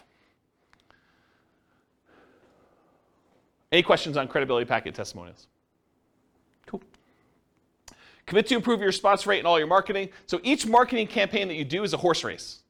You always want to be testing one variable with 2 options to find out which one's going to win. It requires you to measure results so that you can improve them. Focus first on testing headlines to get the maximum response. So headlines are the easiest thing to test. It's often the biggest impact. And as you do more testing, be careful of improving response while sacrificing quality, conversion on the back end. For example, you could boost response by saying full price instead of fair price, but it might be at the expense of getting acceptable deals to you. So you can get more calls, but maybe you're not converting as many because you changed your wording. Does that make sense? Okay. More ways to respond tends to increase response. And then other things to test beyond copy might include 800 numbers versus a local number, your website, your email, your fax. Although faxes are kind of going out of the way, people still use them, especially older people. Any questions on this? Cool. Ratios. So there's 3 different books that I'm aware of that have actually cited how many deals you need to look at, how many offers you need to make to get a certain number of deals done. These are the 3 books. Real Estate Riches by Dr. Dolph DeRoos. It's part of the Rich Dad Real Estate Investor series, Robert Kiyosaki's guy. But the actual author is Dr. Dolph DeRoos. And he talks about the 100-10-3-1 rule. You have to look at 100 properties. You make offers on 10. You get 3 accepted. You close 1 deal. Carlton Sheets, who's been off the air for a while now, his no down payment course talked about the 50-1 rule. So you have to look at 50 properties, talk to 50 sellers in order to get 1 deal. And then the Millionaire Real Estate Investor book by Gary Keller and others, he has the 30-10-3-1 rule. So you look at 30 deals, you make offers on 10, you get 3 under contract, you close on 1. And then Weekend Millionaires, Frequently Asked Real Estate Questions by Mike Summey and Roger Dawson. That book talks about a 30-1 ratio. Look at 30 deals, get 1. Really, if you're looking at the top 5% of properties, you're trying to find the best deals, right? You need to look at about 100 properties in order to find the top 5 properties to do that. If you think about it in that ratio, that's probably another way to look at it. And also, outside the MLS is different than inside the MLS. They're just different numbers. Any questions on these? Yeah. So based on the ratios I see, is it different strategies that these books are talking about, or why is there a discrepancy? Yeah, so the question is, for the microphone, the question is, why are the numbers different for all these different people? I think they're thinking about it differently. I think the types of deals they're doing is different. I also think these aren't exact, right? It's hard to give a number when you're teaching students, because these are all people teaching it in the book, right? It's hard to give a number when I'm the one doing the presentation versus you doing the presentation versus Bill doing the presentation, right? You may be able to close 1 out of 5 because you're amazing. I may be 1 out of 20 because I'm incompetent. And Bill's just sort of between us, right? It could be all over the place. So the numbers are sort of just a general guideline to begin with. And I think looking at them, they're pretty close, right? I mean, they're not that far off. So. But is 30:1, the book that says 30:1 necessarily good than the book that says 50:1? So the question is the book 30:1 a better book than the one that does 50:1? No, I don't think so. And the other thing I'll add about this is, let's say you come to me at a class, you say, James, I don't know what you're talking about 30:1. I'm closing every 2. And what I would say to you is, maybe you're not doing good enough deals. Maybe you're not making your offers low enough where you're getting too many accepted, right? Maybe you should be more selective. So you could go in there and offer full price. I'll pay you full price. I'll get a loan. I'll buy your property. Well, yeah, it's easy to get those accepted, right? Yeah. If you're coming in, you're like, I'll pay you half price. Maybe you're not getting, 1 out of 100. Maybe you're 1 out of 200. But maybe that's okay for you. Yeah, Ben. Just a thought too on that. I think when you have a targeted marketing so that the leads that you initially get are higher quality leads and they're more expensive too. Yeah. So they're different kind of deals too.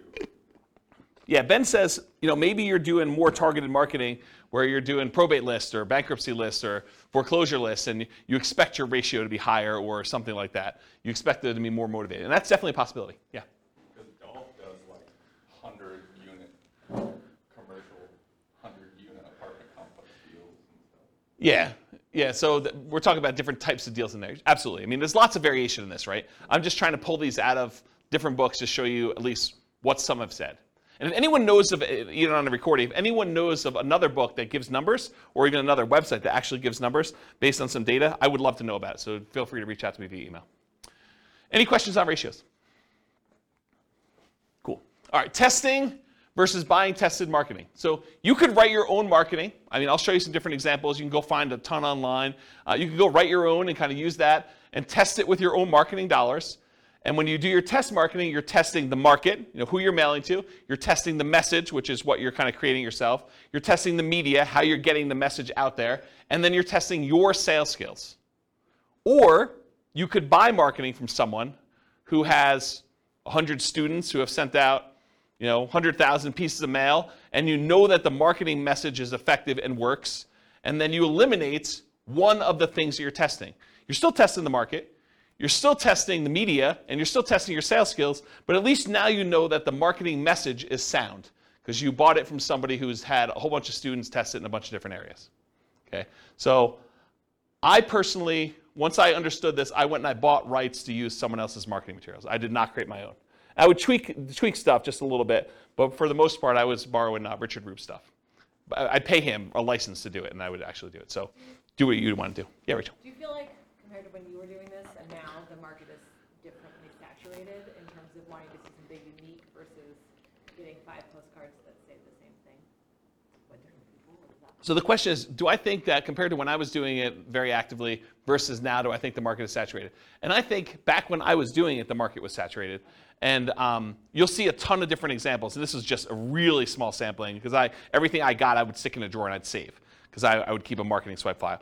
And so I would look at all the stuff that came, and you'd see people that obviously were subscribing to stuff, but it was less common than you'd imagine. A lot of people would create their own crap, and they'd send out their stuff. And some of it was really good, some of it was really bad, right? And you could sort of see this. And then you also see, when you own properties for a very long period of time, you see longevity. You see the people that are mailing every 3 months and how long they've been in business. And you see the kind of fly-by-night, oh, this person only ever mailed me once sort of thing.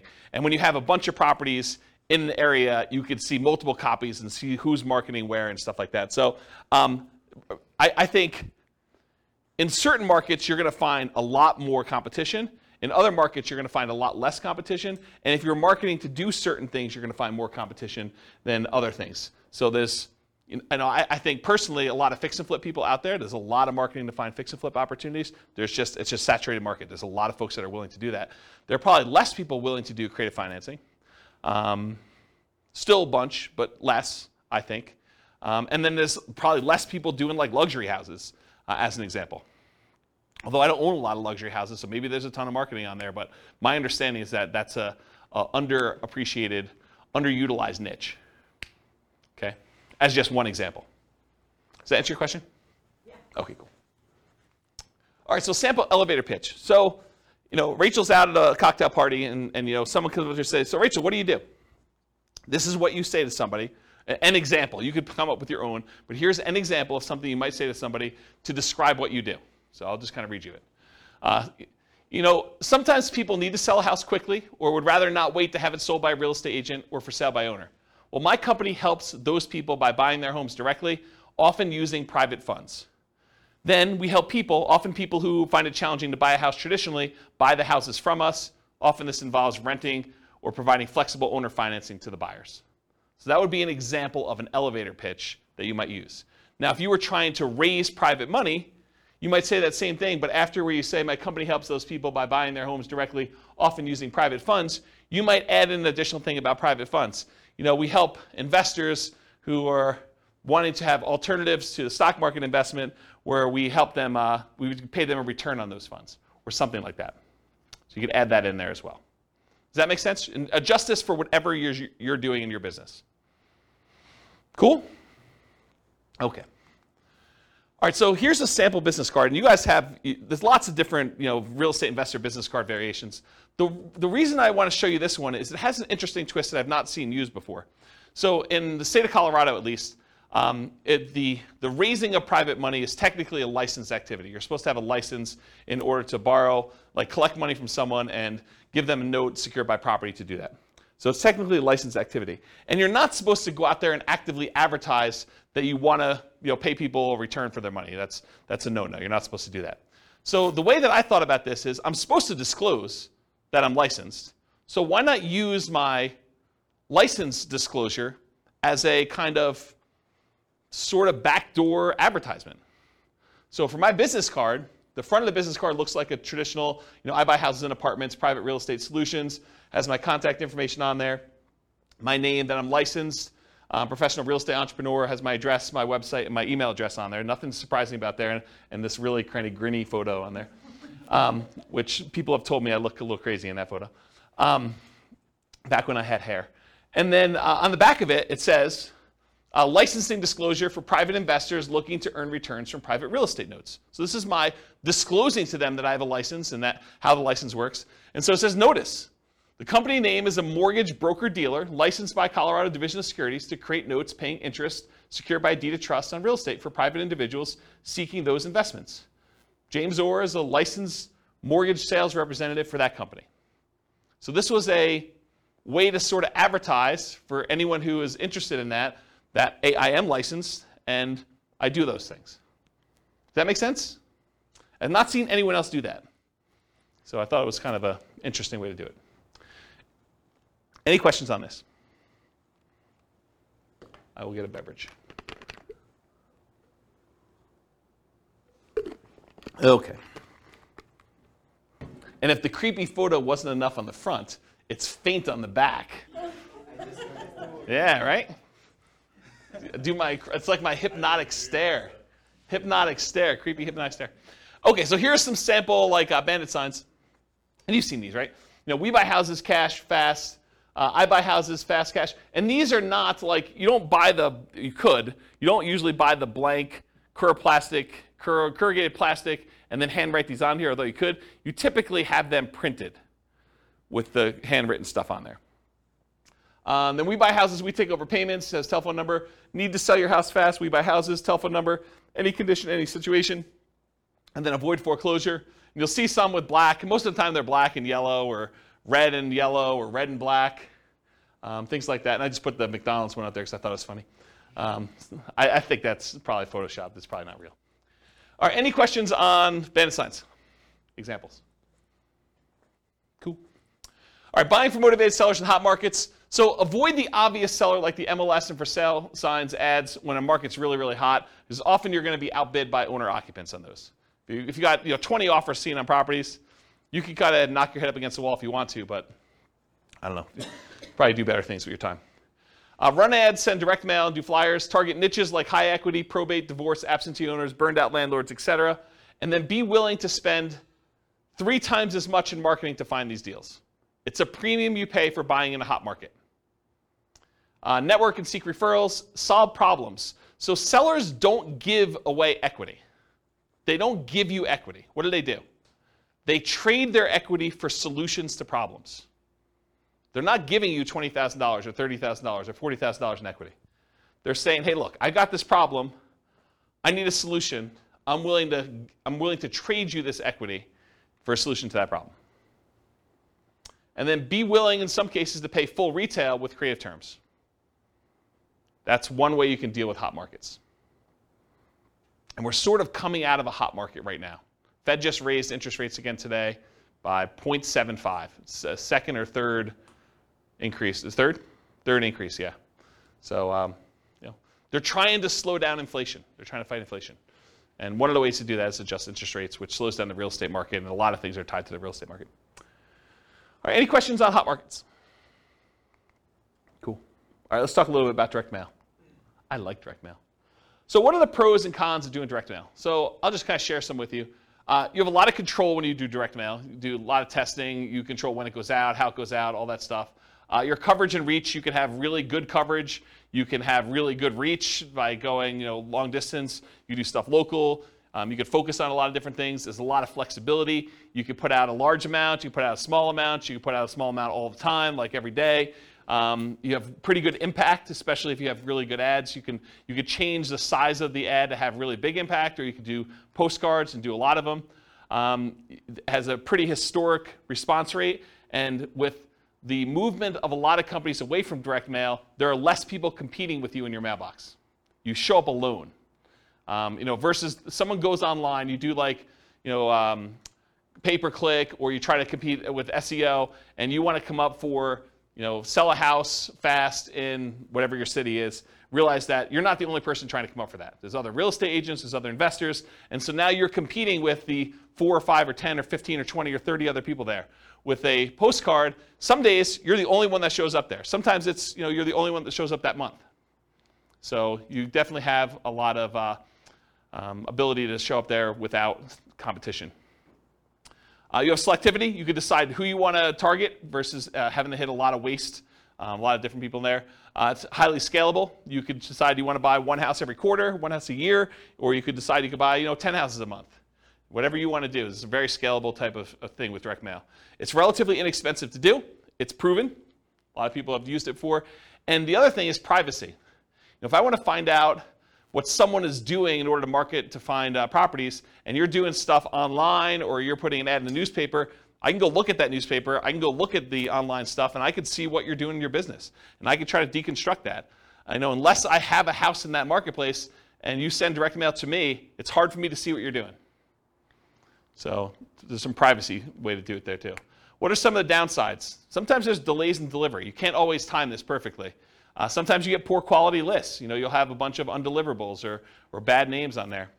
The cost per exposure, it's relatively high to get your message in front of somebody.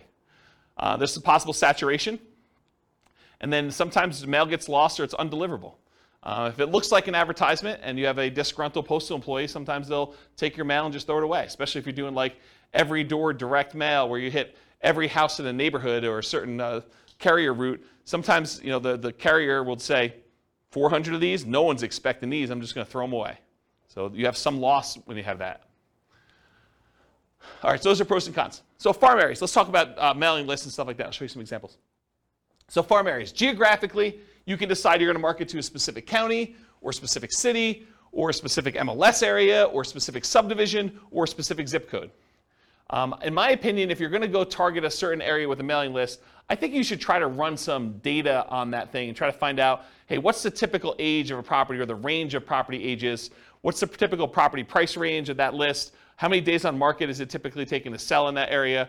How big of a discount from list price or premium over list price are people getting in that market? What's the price per square foot there? What are the typical lot sizes? And the reason why I think you want to run this is so that you don't spend a bunch of money on marketing for the first couple times you do it, only to realize you're getting really crazy, crappy leads because they're not what you want. You want to find out what the people you're mailing to, their houses look like from like a data perspective. Your own ones or ones around you, so you can pick geographically. You don't have to do local. You can decide to buy outside another market if you prefer. I was doing a lot of stuff in other markets. So I would do some stuff here, but I finally started doing a lot of marketing to some other cities that I wanted to buy in. Finding deals that fit your criteria based on geographic stuff, and then there are exceptions to every rule, all this stuff. Continuing on with mailing list selection, so you can decide property types. I only want to do detached properties like single-family homes or attached properties, condos and townhomes. I only want to focus on multifamily. I only want to focus on mobile homes or modular homes or manufactured homes. You can pick your price range. You can pick your median price, your average price, your low end, your luxury, whatever you decide you want to focus on from there. You could focus on financing, especially if you're going to try to come in and buy properties subject to or with wrap financing, or if you want owner financing. So you can look at the mortgage balance. You want to do low equity if you want to buy properties with subject to or wrap financing or lease option, something that has a high mortgage balance so you could take it over, and more likely to be able to structure a deal like that than someone who owes something that's very little, like directly subject to.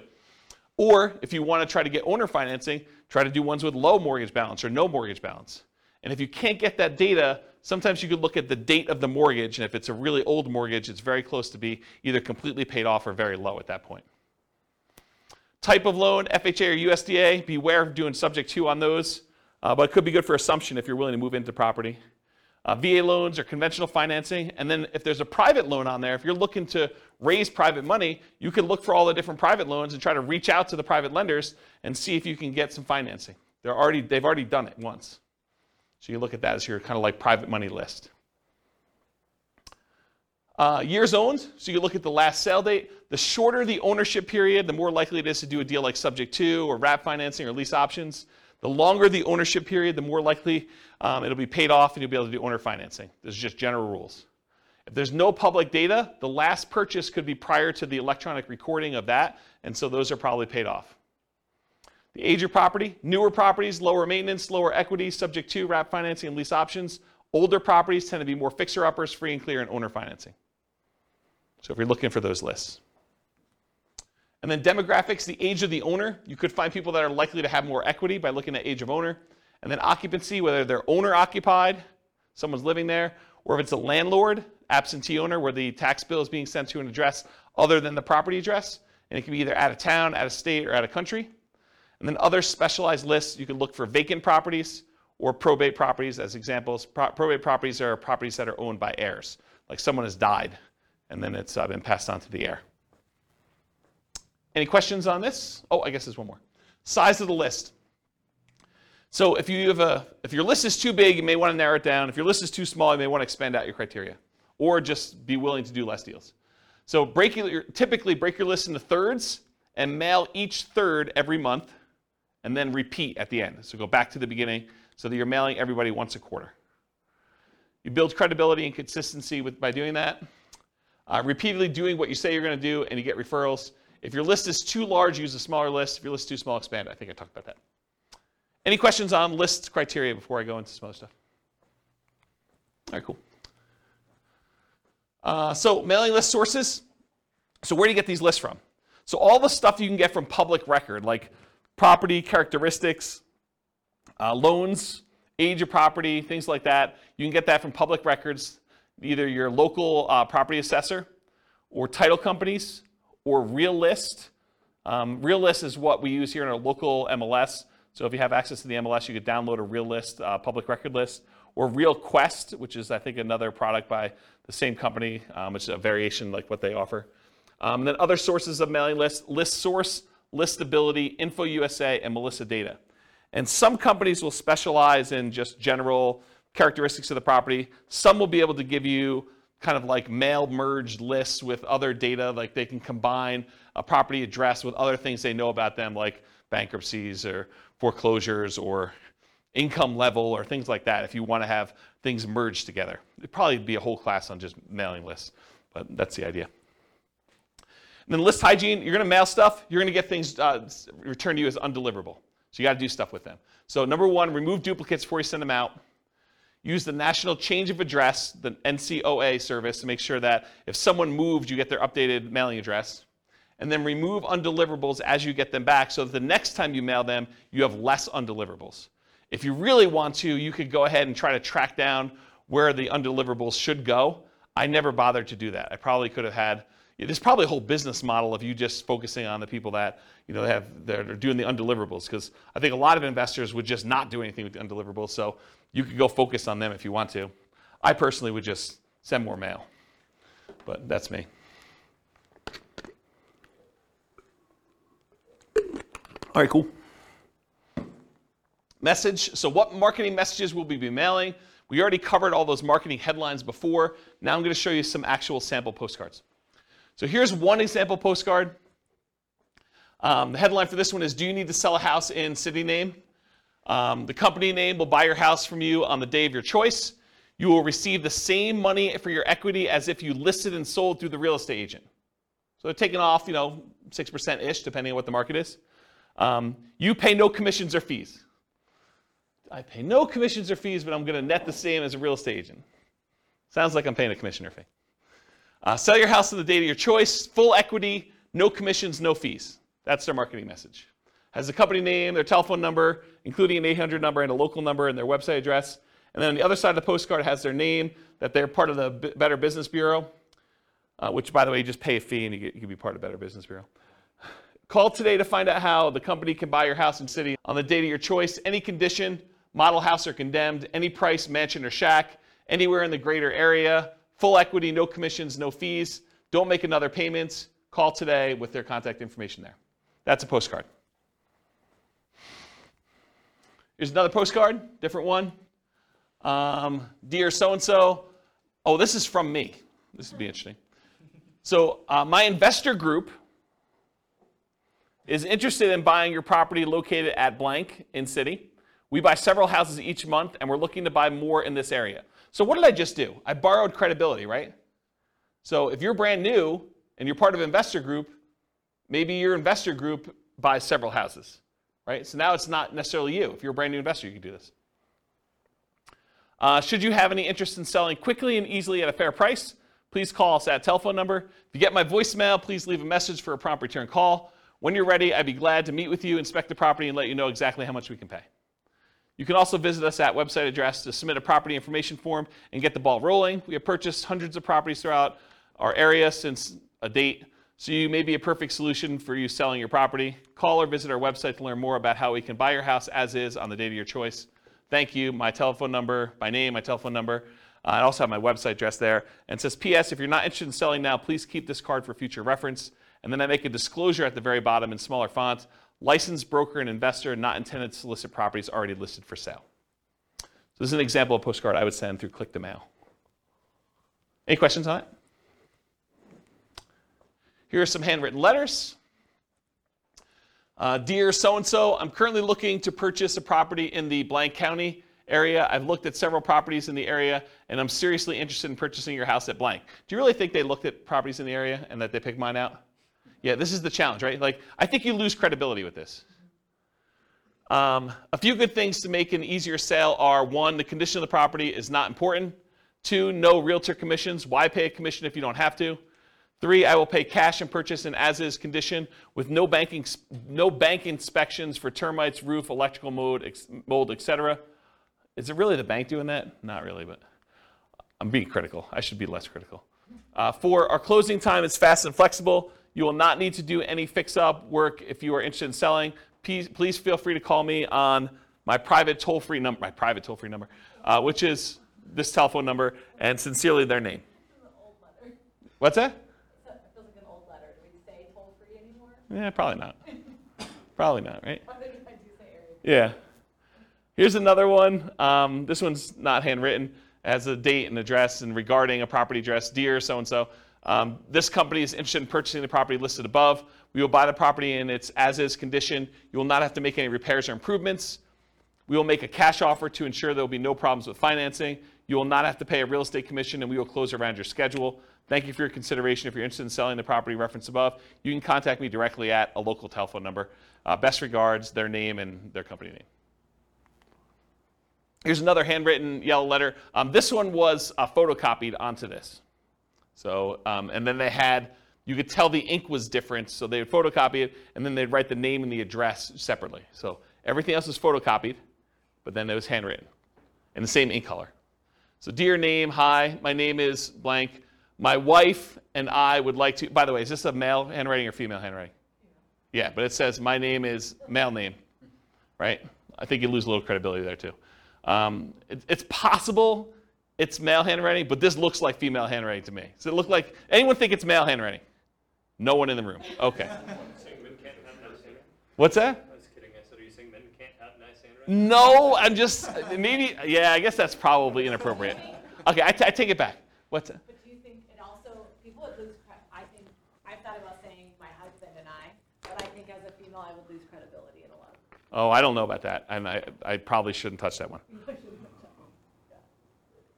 I don't know. I mean, the world's unfair. It's unfortunate, but maybe. Yeah.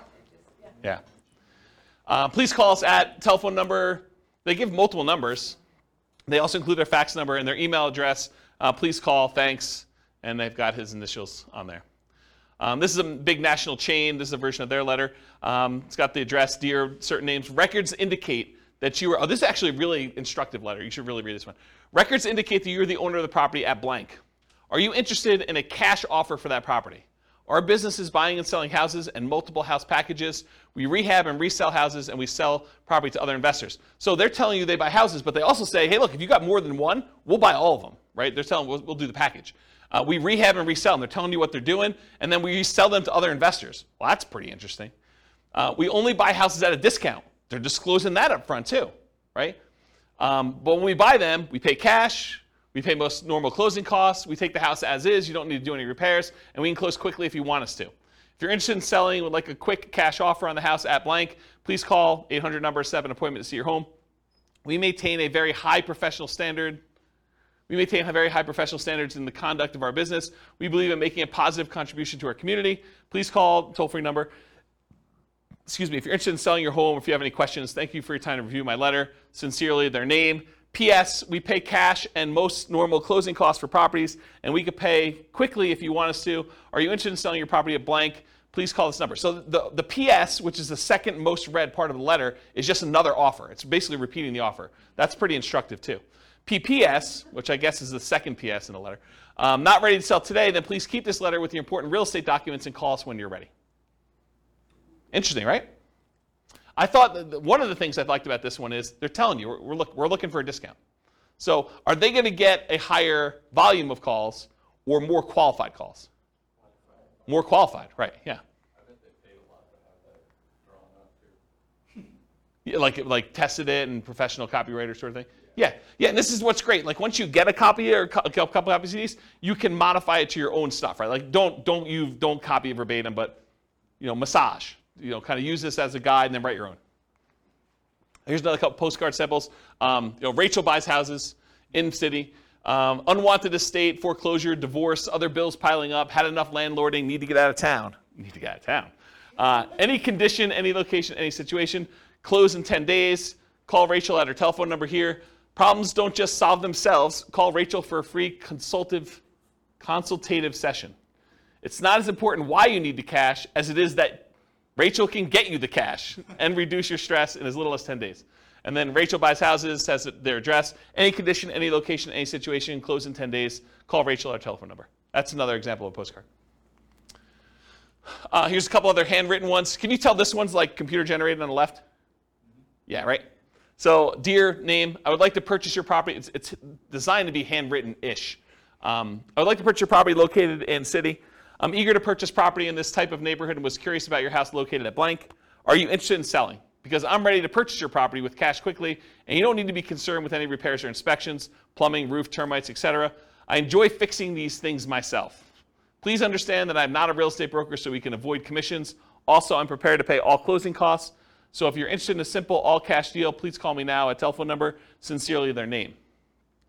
And then here's another one. This is actually me. Although it's my partner with the letter.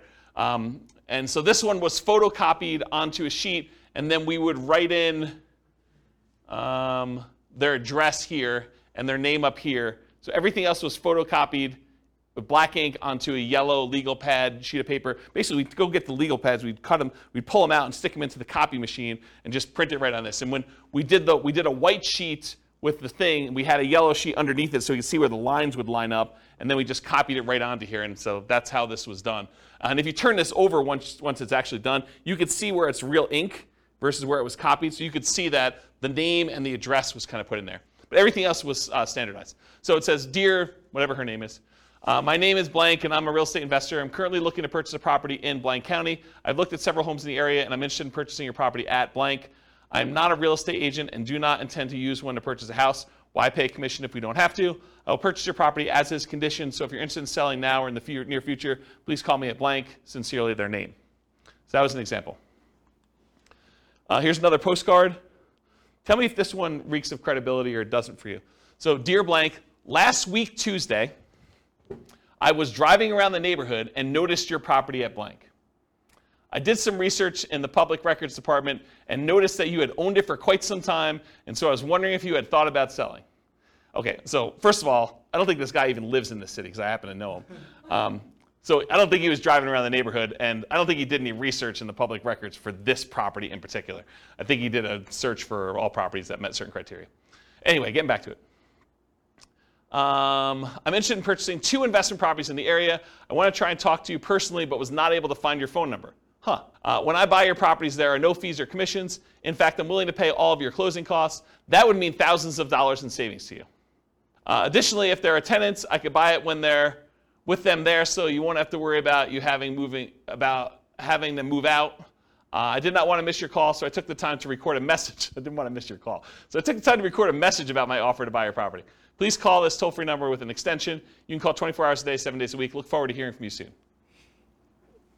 What do you think? Do you like the other ones better? This is the front. Urgent notice. Please just turn this card over for my very important message about your property at blank. All right, here's another one. Oh, this is me. Let's see if I can critique myself. All right, my company's interested in buying your property at blank in city. As a professional house buyer, I look to buy several houses each month, especially in this area, and since we use a long-term approach, we can usually offer you top dollar and close whenever you want.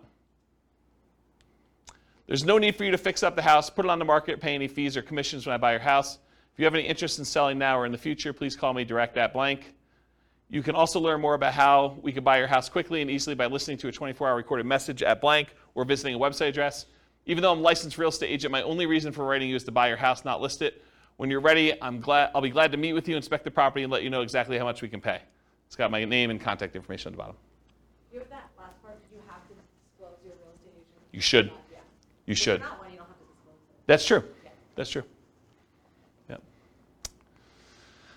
Another one you probably have heard of before. So this one says, we buy houses, problem, rent houses, repair problems, inheritances, vacant houses. And then the other side, the no problem way to sell your house. We pay cash. We can close fast. Foreclosure solutions, any condition, any location. Inheritances, vacant houses, rent houses. The company name will buy your house now just the way it is. Call toll-free number and has the address and everything on there. I just want to show you what an envelope looked like. It's just handwritten like that. Here's an example of one that goes into like the, what do you call this, money mailer, like the ones you have like the 500 coupons. This is just an example of one doing We Buy Houses. So wanting to sell now, facing foreclosure, one more, owe more than it's worth, bad tenants, major repairs, divorce, relocating. It's okay, We Buy House, any condition. It has a telephone number and some stuff on there. Another postcards, We Buy Houses cash, getting cash offer, close quickly. Any area, any price, any condition, call now. Has a website address, download your free special report, the 5 easiest ways to stop foreclosure in under 48 hours or less. So who is this person targeting? Someone who's in foreclosure, right? Could it really be this easy to stop foreclosure at absolutely little or no cost and in less than 48 hours? Getting your life right back on track with one small decision. Facing foreclosure, bankruptcy, late on payments, rising interest, or balloon mortgage, recently laid off, we can help. Free report reveals all the details. Discover how to sell your house fast in a few short days, avoid foreclosure, take care of your mortgage payments, never pay a commission to get your house sold. Download it for free now at the address. I think there's a couple more. If you're considering selling, we would like to make a cash offer, selling blank the address. We'd like to make a cash offer as is now. Upon contacting us, we provide you with the best possible offer promptly. Your offer will include verification from a financial institution certifying our ability to purchase your property with cash. We can close within 72 hours or at your earliest convenience. So there you go, there's 72 hours. Over the past 10 years, we have bought houses from thousands of people in an honest and professional manner. If you'd like to sell this one, that you sell this or any other property you own, please contact us at telephone number or visit us at a website address. There are contact information there.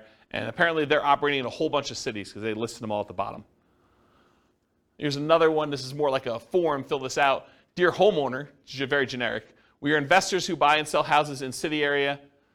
Through public record, we are aware of a property you own here in blank county. If you are interested in selling your home here, please contact their names, a telephone number, or if you prefer, you can fill out the bottom portion of this letter and mail it to us at the address above. We guarantee you an offer and we will be in contact with you as soon as we receive the information listed at the bottom. We are looking forward to doing business with you and hope to hear from you soon. And it's basically, yeah, I want to sell my property. I'm asking blank. It's occupied or it's vacant. Beds, baths, square footage, pool, lot size. Why are you selling? Does property need repairs? Is there a mortgage? Are payments current? And then your contact information. And then it says, we'll inspect the property from the exterior and call you shortly with an offer. Interesting approach. Slightly different one. Do you want to sell your blank property? And they highlighted it. I wish I buy houses, land, commercial property, and mortgages in the city name and surrounding areas. I will buy property in any condition. I could pay cash, which is bolded. If you prefer to have an investment with a high rate of return and tax advantages, we will make payments. Wow, that's interesting. Should you not live in the blank area, everything can be handled through the mail, no need to return. My attorney will prepare the agreements and overnight them to you for you to approve. Call telephone number today. P.S. Please file for future reference if not interested at this time. Interesting one, huh? All right, so those are the examples for that. So media, for doing direct mail, it could be postcards, could be letters, could be offers or contracts. I don't really have a lot of time to go into detail, but I did do a test where I sent unsolicited, just actual contracts, full-on offers, signed by me to buy properties based on a formula based on the assessed value. So I know what the assessed value in the MLS and the public record data was. I had a formula where I knew approximately what those typically are, and I made an offer based on that assessed value straight up. So they could have literally returned it signed. No one actually took me up on the offer. A bunch of people called back. I don't think we ended up closing it, but it was a relatively small test. I just kept doing postcards. It was a lot easier. Why? Do you think people thought it was like fraud or something? I think there's probably some of that. And so the question was, did people think it was fraud? I think probably some people thought it was a little fraudulent. I think also, people are confused by contracts. It was like a 4-page offer. And they're like, what is this? What am I doing here? And so I think, this is like the 1-step versus 2-step example. That was 1 step in it, right? I'm sending you an offer. And I think most of the time it works better to do 2 steps. Just warm them up to the idea. Yeah, and then answer questions, build rapport, answer questions that they have, kind of talk to about stuff. Excuse me. Postcards, letters, offers, contracts, free recorded information lines, websites, lead forms, and special reports. So those are the types of media we could use in order to get in touch with stuff. What name do you use on your marketing? You could use your personal name. For example, I could use James Orr. You could use the name of your acquisition manager. So for a while, I had a person who was doing acquisitions for us, and we put their name on there. A pseudonym, like Jimmy Orr or Jim Orr. If anyone calls me Jimmy or Jim, I know you don't know me, right? Because that's not my name. My name is James. So you could put this on there, though, so when someone calls on the phone, they're like, hey, is Jimmy there? I know it's from certain marketing. So you could do something like that. So whatever you want to do. Business name, you can put your business name on there. You could borrow credibility. I forget what I was talking about there. I don't know. And if you're a real estate agent, you should disclose that on your marketing. Phone number, so you can put your phone number, your mobile, your office number, a 24-hour recorded information line, a 24-hour voicemail, an answering service, a live answering service, your staff, either your acquisition manager, your admin person. Other considerations, should you use a local number or a long distance number? Should you put a toll-free number on there? Should you use an extension or not an extension? Should you include a fax number or not? All the considerations to kind of think about for this. For the website and email address on there, so if you can go get a custom domain name, for example, I think for a while we were using wecanbuyquick.com. I think I own it, but I don't think it's up because I'm sort of not acquiring properties right now. But We Can Buy Quick, I think, was ours. That's an example of a custom domain name. You could do shared versions of that where if you have a domain name that's good, like WeBuyHomes.com, you might have like WeBuyHomes.com/Colorado/Denver as an example. Ooh, anything crazy? Storm? Oh, storm's coming. Well, that supersedes silent mode. Specific subpage, so example, you could have it, like my name, jamesorr.com/sell your home or sellyourhome.php, like whatever page you have as a sub-home for that stuff on there.